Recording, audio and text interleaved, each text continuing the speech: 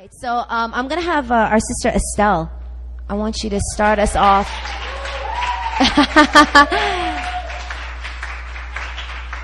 Let's all just welcome Estelle. You know what? I'm giving you the blessing of being able to go first. Yeah. And relax the rest of the time. All right. Hello. Hi. Oh, I love you too. I love you too. Woo!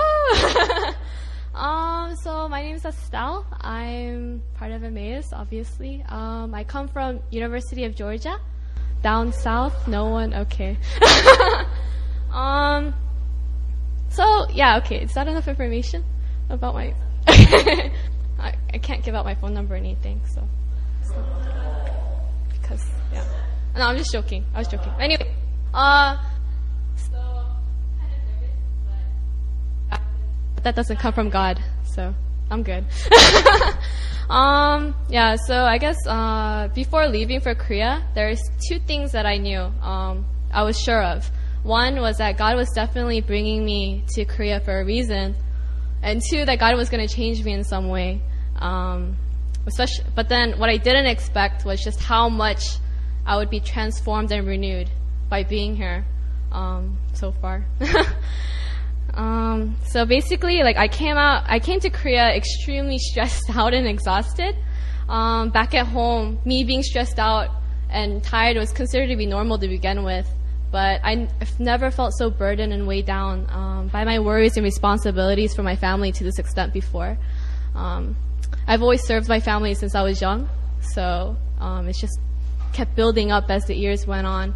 But I guess I worried about who would translate for my grandparents, at the hospitals, or who would help get them around and do chores, or help my mom at work, or who would even keep the peace between my brother and my dad, or just whoever.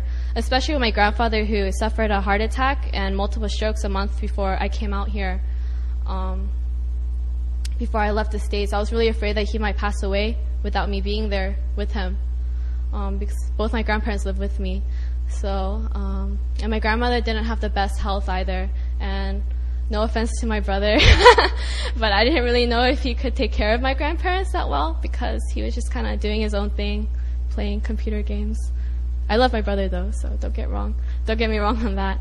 But I guess the semester before I came out here with my campus ministry back at home, we had a retreat, and through one of the brothers, he actually knows some YWAM people. He showed me a Bible passage that he felt that God was trying to speak to me, and it was basically Luke 10:38-42. It's basically about how when Jesus went to the home of Mary and Martha, and while Mary was sitting by Jesus' feet, listening attentively and just really being eager to hear what he had to say, Martha was kind of in the background, trying to like running around, fussing around, trying to get things ready and whatever. But she got frustrated and she went to Jesus and she was like, "Yo, Jesus, Mary's not doing anything. Go tell her to help me out." But Jesus replied, "Mary's doing the right thing. She's exemplifying the right attitude. She's possessing an attitude of worship and meditation, and she's just listening with an open heart and open mind." And, you're worrying too much, Martha. You're worrying too much about the wrong things. And obviously, I was like Martha. But I wanted to be like Mary. But I couldn't and really didn't know how to truly let go of my burdens and my worries. No matter how many times I would give up my burdens to God, it felt like I never gave up anything at all. And then the cycle would start again and again. And, I never felt any lasting peace. And coming to Korea, I was close to having a breakdown. From all the pressure just building up inside of me, just about my worries for my family, especially. But one thing I have learned is that God will not relent until He has all of you. He will not give up. He will keep going after you. And without me realizing it, He was step by step, just, steadily breaking me down and rebuilding me up again.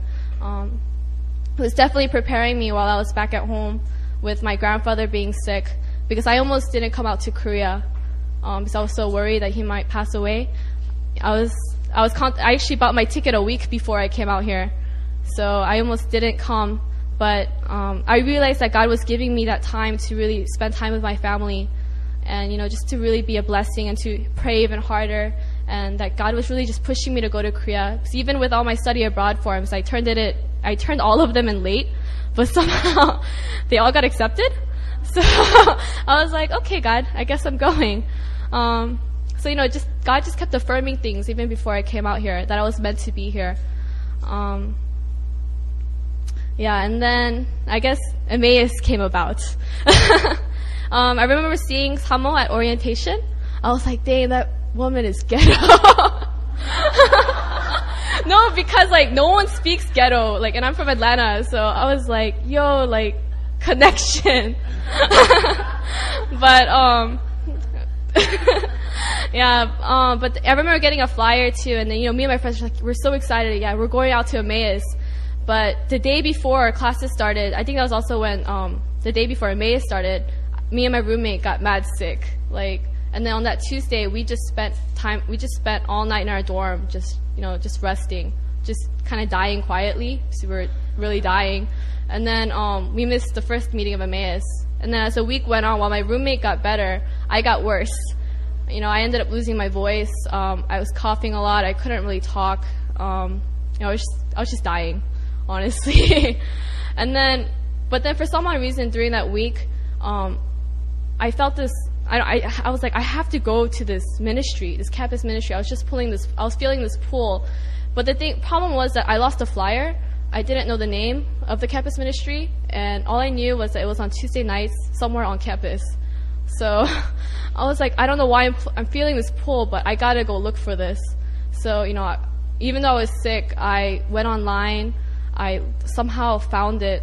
I don't even know, but it was called something else. It wasn't even called Emmaus. And then that next Tuesday, me and my roommate were like, we're ready. It's like, let's go. So we had a map, and we're all walking, but then it's raining, and then we're lost. And then we got to this parking garage, and my roommate said that she's like, I'm going to speak the words of the devil, but I think we should go back. And I was like, I looked at her, and we went to a bakery before we left, and we had bread, right? And I was looking at her, I was like, yo, I got my bread, I got my food. We're going. I don't care if it's raining. We're going. Because we came this far already. If we're going to get lost, at least we'll know more of Korea. So we're going. And somehow, we went to Luce Chapel where it is, and then we went into their, we looked through a window, and it's basically Korean worship. And we're like, I don't think this is it. I think they're, organs playing, and I don't know where we are, but we're just walking around, and I'm like, God, help me find this place. And somehow we heard singing, English words, and we're like, okay, we got it. And we just go down this sketchy stairs. So it was kind of sketchy, and it had this little yellow arrow that says Emmaus, and we're like, okay, let's go. And they welcomed us. It was so welcoming when I first came to Emmaus. And even though I was sick, even though I didn't really have much of a voice, I just gave it all up to God. I was like I don't know even why. I just kind of gave it up to Him. And then that night, I think God really did heal me, because after that night, I got better until 4 days later, I was completely healed. So God was definitely bringing me to Emmaus for a reason. But as the semester went on, God just kept, like I said, He just kept on breaking me, especially when Familia started. I think it was the second meeting, or it was in the beginning. People, my Familia was praying for me, and then I started crying. My makeup was going away. And I remember Samo saying that, or one of the people, Samo, she said that, I had lots of luggage on me, and I was thinking, I'm going to have lots of luggage when I go back home, I'm going to bring lots of stuff from Korea. So I was like, I definitely have lots of luggage. But she was like, no, Estelle, you got mad luggage, mad burdens on you. And, God wants to take that away from you. And I was like, oh, snap. Not the kind of luggage I wanted. But, just kept, just the whole semester, God just kept reminding me that He wanted to take my burdens from me. And, I knew that, and that night, I knew that God, He knew all the burdens that I was holding. He knew each and every one of them, and He really, really, really wanted me to release them to him so that he could take care of them, so I can just, rest easy. And, he kept just, like I said, he just kept revealing my vulnerabilities to the world. And, and then Friday Fire happened and completely broke down, screaming, fell, all that shebang. And, I don't think I've ever cried this much in public before. So it was definitely an experience for me, because I've never cried this hard and so many people saw me crying and, just being this expressive. But, he wasn't just putting a Band-Aid on my, just my current problems like I expected him to do.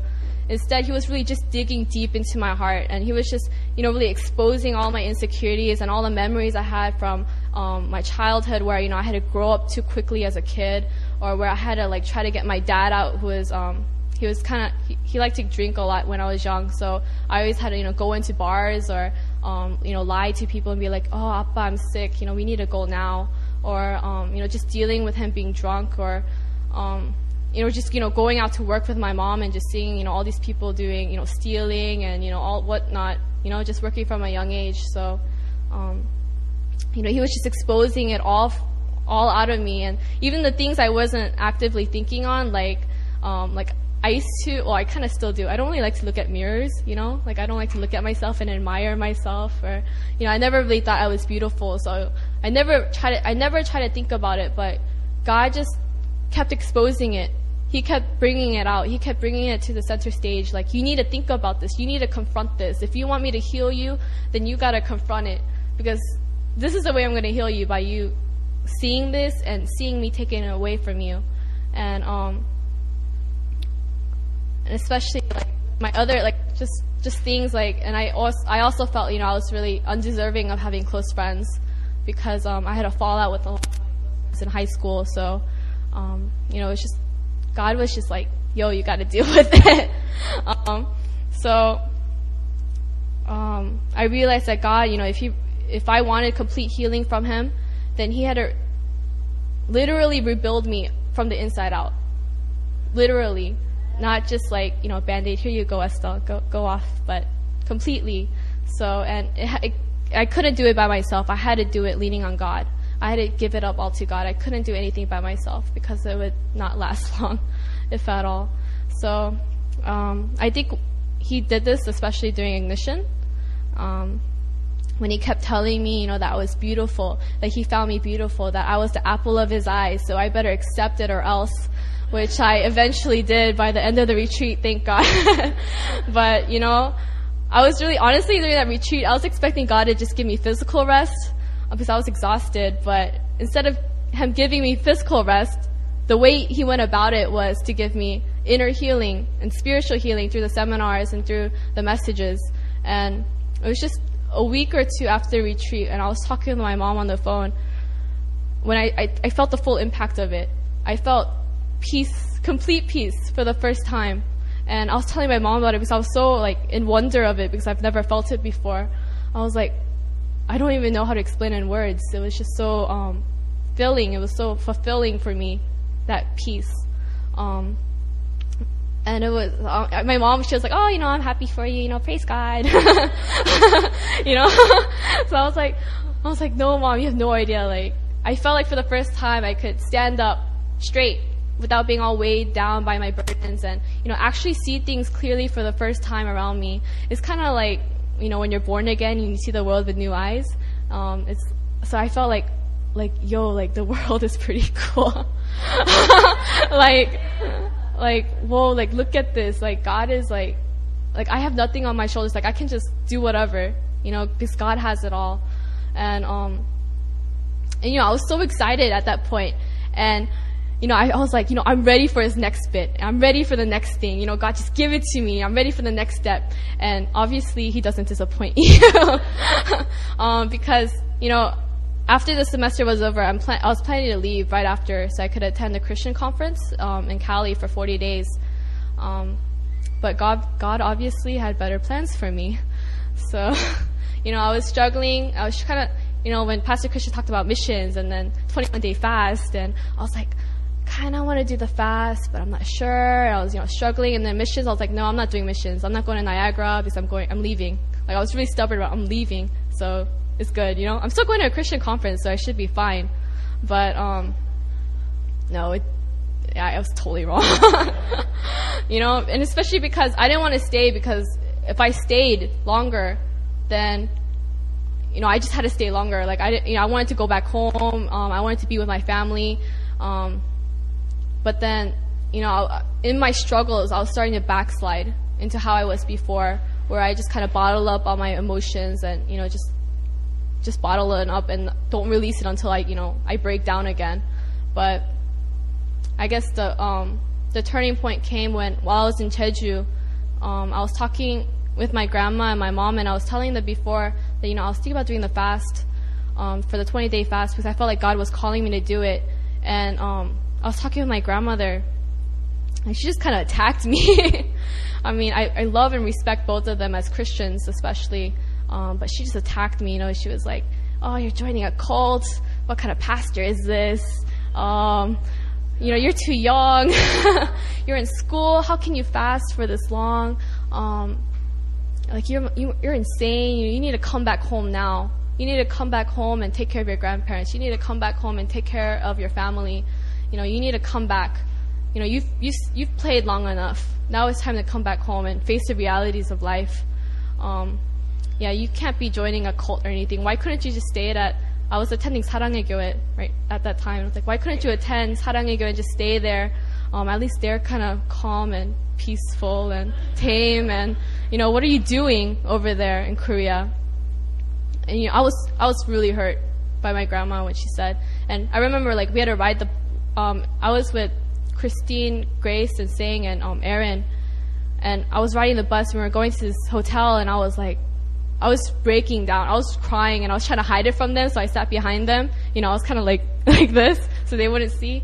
And I was like, God, I need an answer. If you want me to go on this, if you want me to go against my family, then I need an answer, and I'll do it. Like, I need it, but I need it now. Because if I'm going to go against my family's decisions, because I mad respect them, then I need an answer. And I need a distinct, like, legitimate, like 110%, Estelle, you need to go. Because it wasn't a light decision for me. And we ended up going to a restaurant to eat. And we were just, talking, or, the four of them sat here and I sat kind of off. And then the fire alarm went off, so our food wasn't coming. So, we're just kind of hanging out, and then Christine and Grace, they turned to me, and they're like, Estelle, are you okay? And I'm like, oh man, dang it, don't ask me that question. Because, when you're trying not to cry, and then they talk to you, and you're trying to, like, not cry, and I'm like, yeah, I'm fine, like, we'll just talk about it later. So I don't want to talk about it in a restaurant, but they're like, I don't know what happened, like, we started, like, gravitating towards each other, and we started hugging, and then I just broke down. I'm like, oh, dang it, now you just made me cry. But then they started praying over me, and they started praying over me, and then, basically God was like, you need to go, like, to their prayers. So I was like, okay. So but I got that answer, and then, later, like, God just kind of reaffirmed that I needed to go. And, I talked to my parents, and they weren't agreeable with me, but as the days went on, they agreed. And, God was just like, basically his answer was, Estelle, I got your family. I got your family with me. I got them in my arms. So, just go and do your thing. Go and do my thing for you, because they're good. So, and I was like, okay, that's cool. I'll stay here then. So, after they agreed with me, they started bombarding me with their prayer requests during my fast. So, yeah, they definitely were on board. But, basically, I've been so blessed by what God has done for me here in Korea. But, I know He's not done with me yet. I definitely know He's not done with me, because I'm going to Niagara, I'm going to China. I'm going to go wherever He wants me to go. So, I'm going. And it definitely wasn't accidental that I ended up at Yonsei, or I ended up here in Korea. Especially at this church, it wasn't accidental. It was all planned. And so I'm so grateful that God has, just done that for me, and kind of just like hammered away at me and showed my stubbornness up. yeah, so I've been growing a lot while I've been here. But I guess the theme of my testimony, or if there has to be one, would be that, just to expect the impossible and to have a lot of expectations, because God will just show you up on all of them. And his love for you is so great, so unimaginable, that, he'll just definitely go over and way beyond all of them just for you. And I'm thankful for that. But thank you.